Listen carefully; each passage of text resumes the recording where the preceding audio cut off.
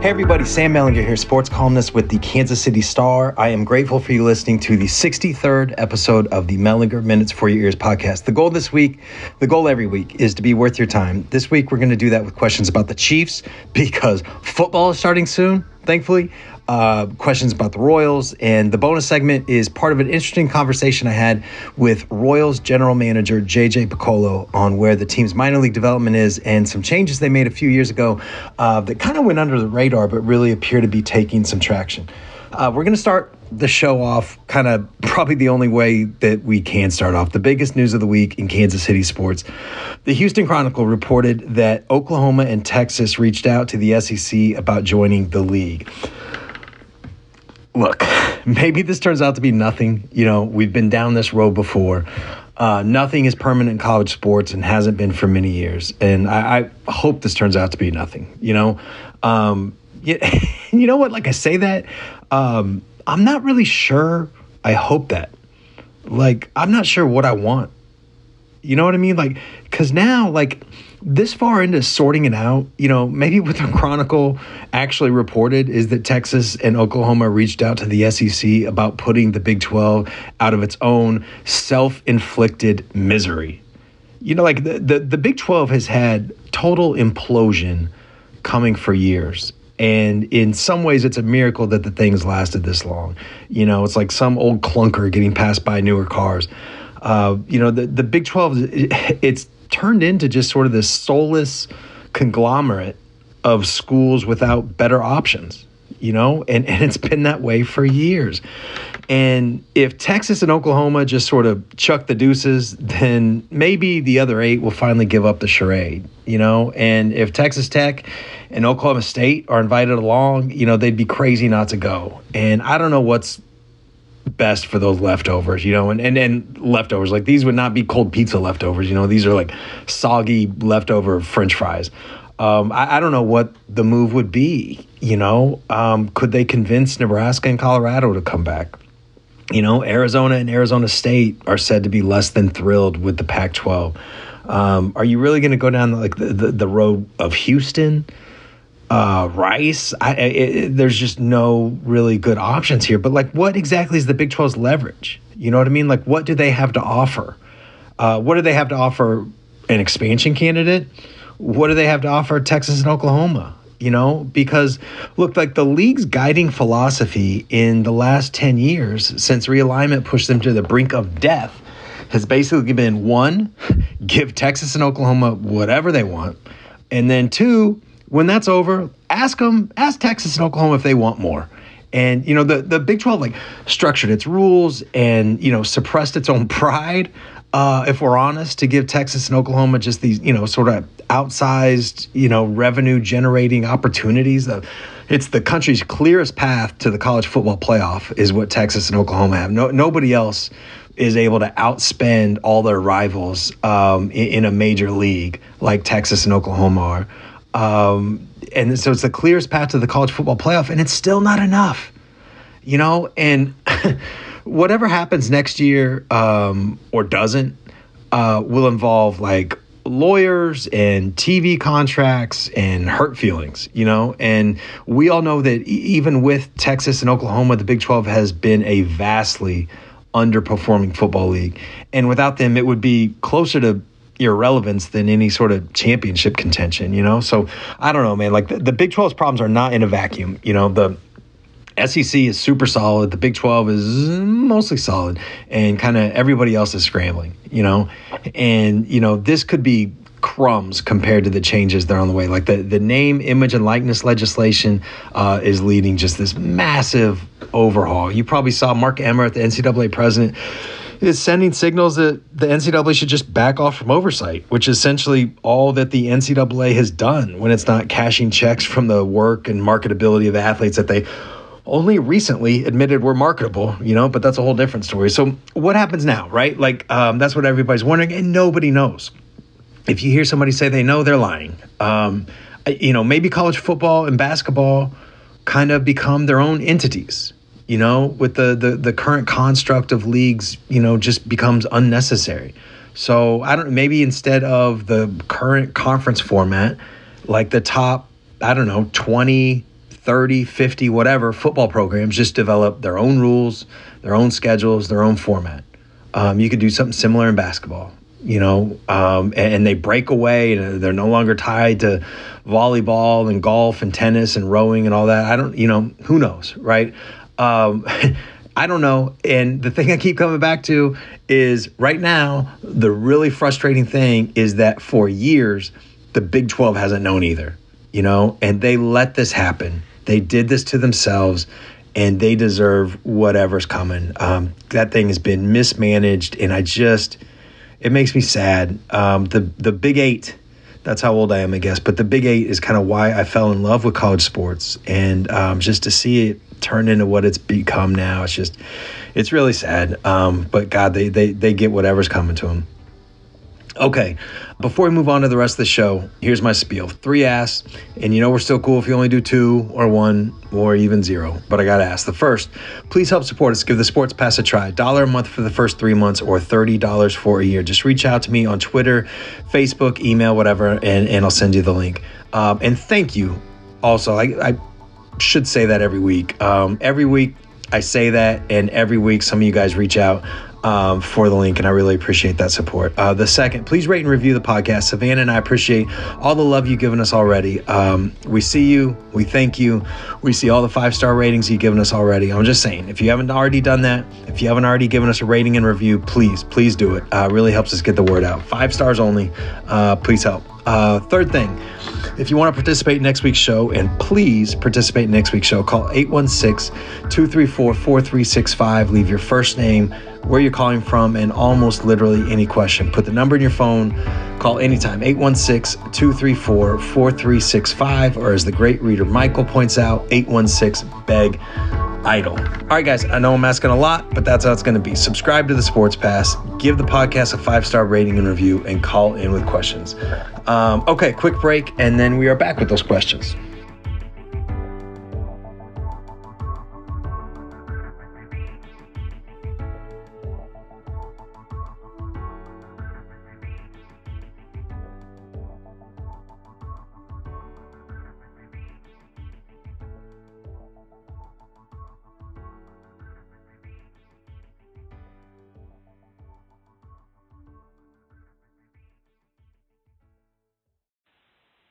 Hey, Sam, this is Teddy, originally from Westwood, Kansas, but now in Minneapolis, Minnesota. Wanted to call and ask a question for the podcast, or not even a question, more so a thought. With the schedule coming out, the Chiefs schedule coming out, I just thought to myself, man, how lucky is it that we have Patrick Mahomes? And I just wondered if you shared the sentiment. It's truly unbelievable that Kansas City, of all places, got the unicorn, and we have him for 10 more years. Thanks for all your hard work. You make the star what it is. And, see ya. Teddy, my man, thank you. Thanks for the nice words. And to answer your question, every day, every dang day. Look, like you probably are not going to be surprised that I like this sort of like occasional inventory about what's good, and resisting that temptation to kind of take things for granted in sports, in life, all of it. I think this is an important sort of exercise that we can all do. There's a column that should be on the website by the time you hear this. It's about the Chiefs, as they are opening training camp right now. And I know that around here we sort of like to be, like the Frank Caliendo imitation of Andy Reid, where he sees the schedule and just sort of shrugs and, like starts waving around his Mahomes jersey. But I think it's worth remembering that things don't always go the way we expect, and actually, I say that, and I'm reminded of this conversation with an NFL guy that I had a month or so back, and I'm paraphrasing here, but he was basically saying, like, look, fans have their expectations about how things are going to go. And then you guys, and he's talking about like reporters here, but he's like, you guys have your own expectations that you feel like are a little better or, whatever, because you have, more information and more time to think about it. And then and here he's talking about like scouts and executive, like football people, right? Coaches, all that. And he's like, we have our own expectations that we feel like are a little more informed than those because we have access to stuff that other people just don't. But the truth is that none of us know. None of us know. None of us has ever been through an NFL season that went exactly the way we expected, And, the Chiefs the last few years are a really good example of that, And let's just do the last three, right? Like the Mahomes seasons. And I'm telling you, this is not speculation. This is not what I think the people, in and around the Chiefs were thinking. This is directly from those people. Nobody, not Brett Veach, who is the biggest Patrick Mahomes guy, this side of, Brittany, right? But nobody expected Patrick Mahomes to be that good that quickly. They thought there'd be moments right away in 2018, stuff like, that touchdown pass against the 49ers. But they also thought they'd lose some games 28-20 or whatever, because the quarterback threw 4 interceptions. As it turned out, the Chiefs fielded the only defense in the league that year capable of stopping Patrick Mahomes. Then 2019, and it's easy to see the defense coming together now, hindsight, but those were a lot of moving parts, like from a lot of different places, and nobody knew how quickly or how well that thing would come together. And then, Mahomes' injury in Denver, and the way his knee went, that thing was literally less than an inch away from being a season ender. Then he comes back and has that jump pass in Nashville. And, then they get the break with the Dolphins beating the Patriots. So they get the extra week. We saw what that did to, strength and agility and everything for guys like Mahomes and Frank Clark. And then, all the craziness in the Super Bowl. I mean, look, I believe the Chiefs were the best team in the league that year. That's what I believe. I believe they were the best team in the league that year. But you play that thing 10 times, and I'm not sure the Chiefs win it more than 4. You know what I mean? And then last year, again, I believe they were the best team in the league. And they're rolling. They're 14-1, with the varsity. And then the offensive line just can't stay healthy. And, I mean, it was almost comical, And the Bucs were just brilliant and exploited. I'm not trying to take anything away from them. They earned that win. But I don't know that anyone can say that the Chiefs would have won that game fully healthy because, I do think, the tragedy caused by Britt Reed shook those guys in a real way. So I don't know.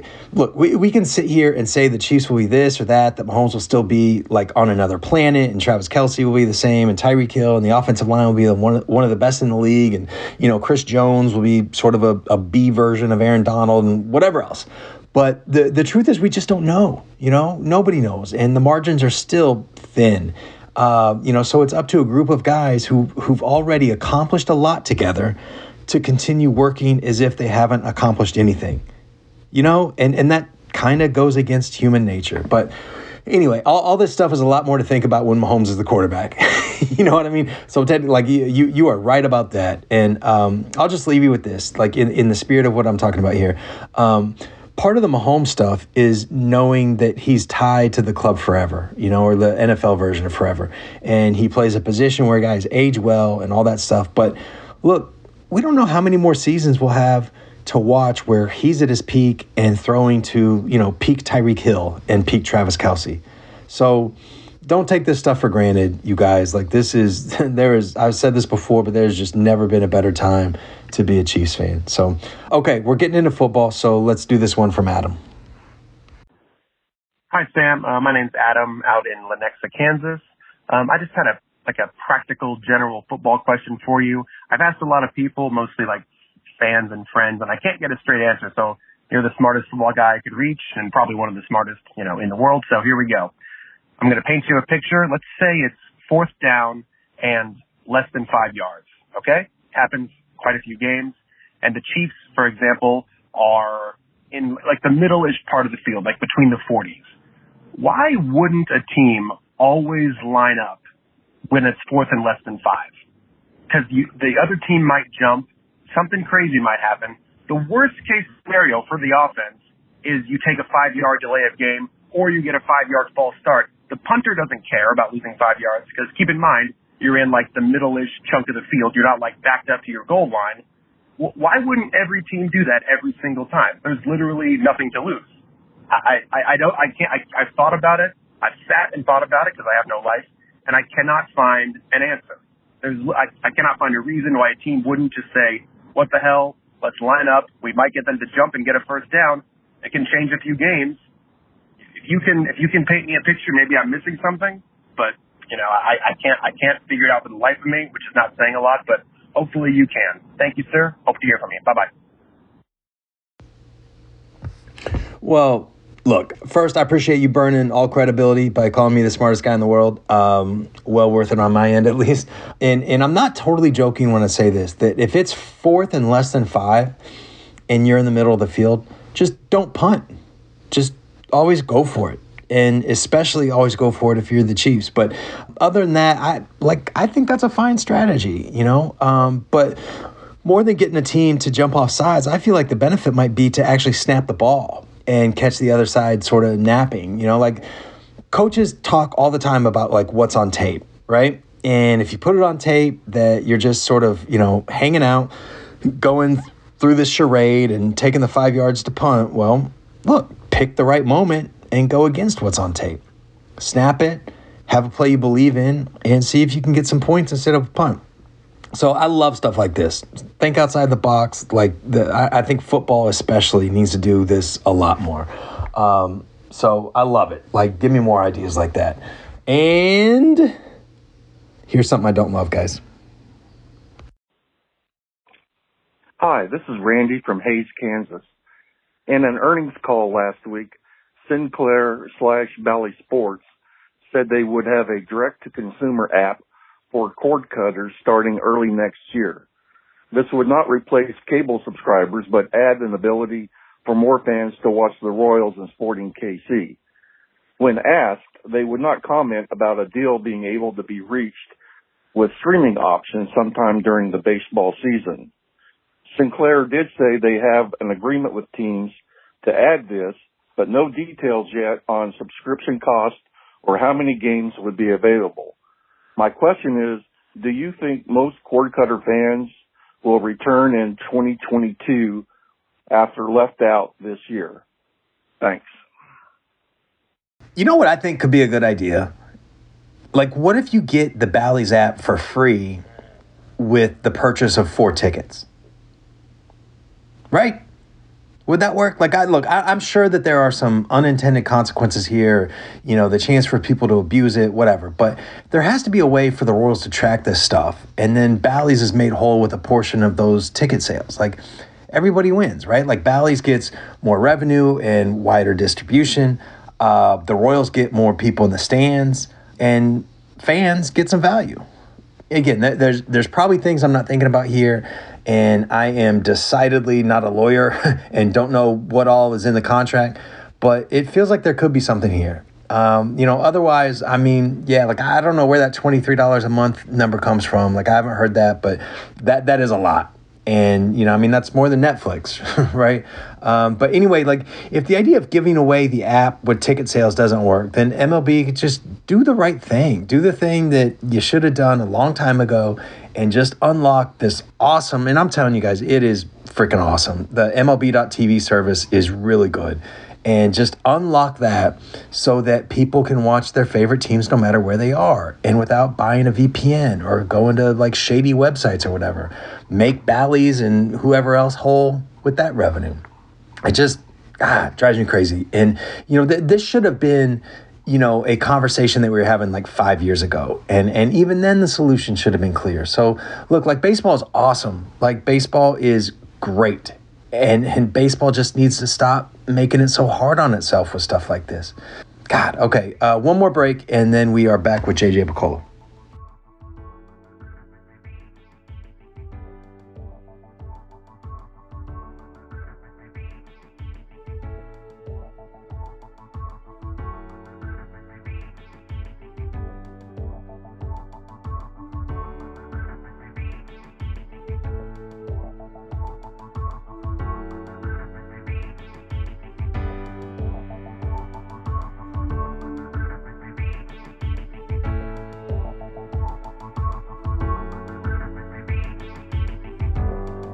Okay, so I talked with JJ Picollo this week, and it was interesting enough that I wanted to share some of it with you. You guys know JJ. He's basically been, Dayton's deputy since 2006, and he's current title Vice President and Assistant General Manager for Player Personnel. Basically, he's in charge of the minor leagues, so player development, and also is in on player acquisitions and everything else. And this is a good week to talk with JJ. The Royals promoting Bobby Witt Jr. and Nick Pratto to AAA Omaha. We talked some about that, but I thought the most interesting stuff was how the Royals look at things from sort of a 30,000-foot view.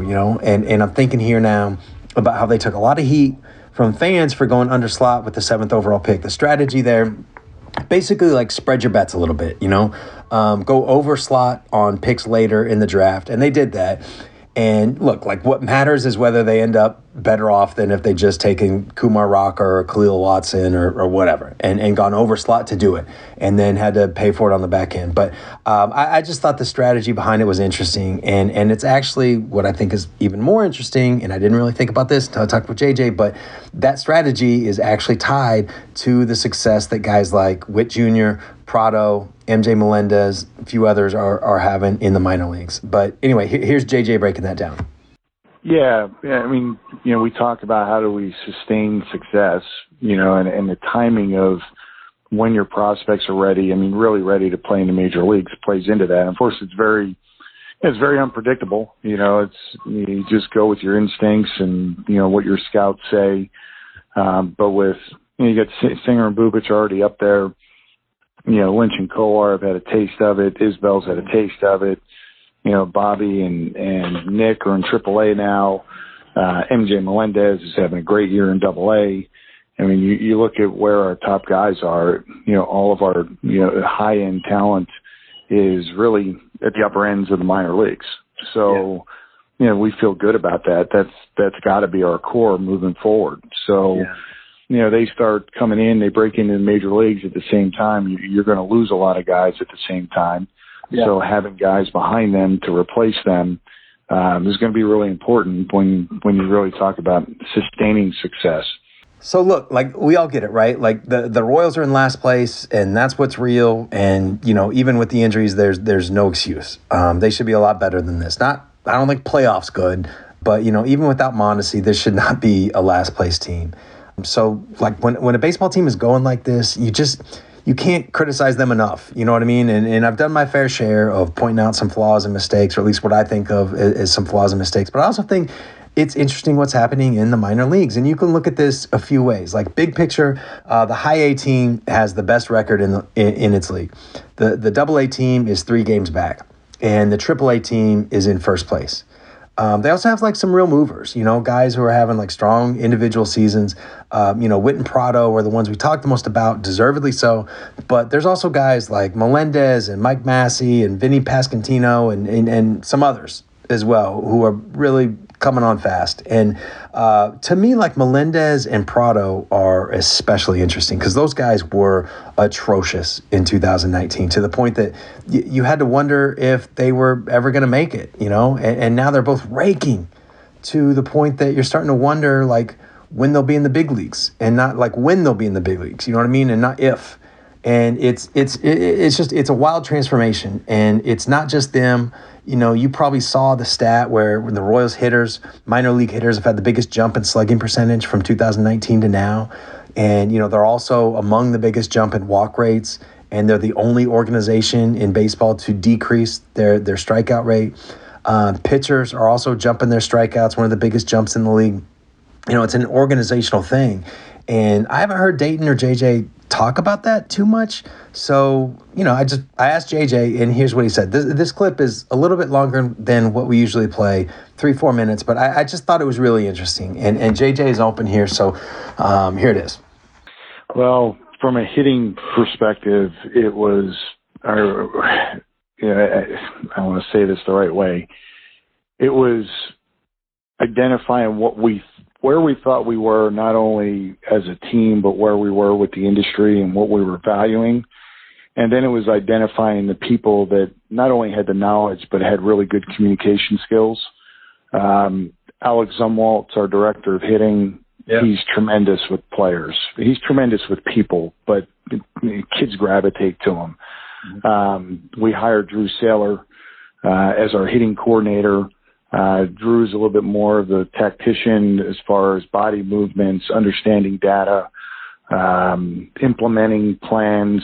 Then we hired Keone Duren, who's sort of a combination of Alec and Drew. And then we had Mike Tozar, who's sort of the sage in staying. He's, the guy that's got the most years of experience as a hitting coach. He's done really good things with hitters throughout the game. In the off season, he has a lot of players come work with him. So we put a hitting team together that all represented different levels of expertise and different areas of expertise.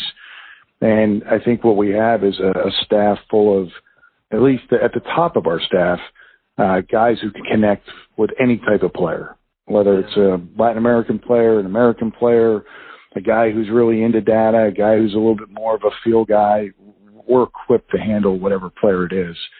And then I don't want to take away from anything our hitting coaches that are on the ground every day with these guys, what they're doing. They've followed the plan and they're supporting them. But what I think's happening organizationally is there's a few key guys that we're talking about that has sort of adapted this new approach to hitting. And when you see your best players doing that and then having success, the guys are sort of on the fence. You're going to swing them. Well, I better do this. And then it gets contagious. Guys start taking pride in what we're doing. We're taking pride in walks. We're taking pride in our slugging percentage being good. But we still, that's been the change. I think the leadership change, and the way we're going about things is just different than it's been in the past. The players have the talent. I mean, we're only going to be as good as our players, but we realize in 2019, our best players weren't having the success they should. So we needed to make an adjustment, and we did. That's, and then with pitching, very similar process. We took Paul Gibson, who was our national cross-checker, who had done a little bit in development, made him the director of pitching because he's the one that had the relationships with the guys that came through the draft in 2018 and earlier, 2019 as well. And he knew these kids since they were either signed out of high school or were in high school and went to college. So he had the history. He's got the knowledge. He's got a great deal of respect for technology and where the game's going and how to use data. Jason Simon-Tachi is the pitching coordinator. He's very in tune with how kids want to learn today.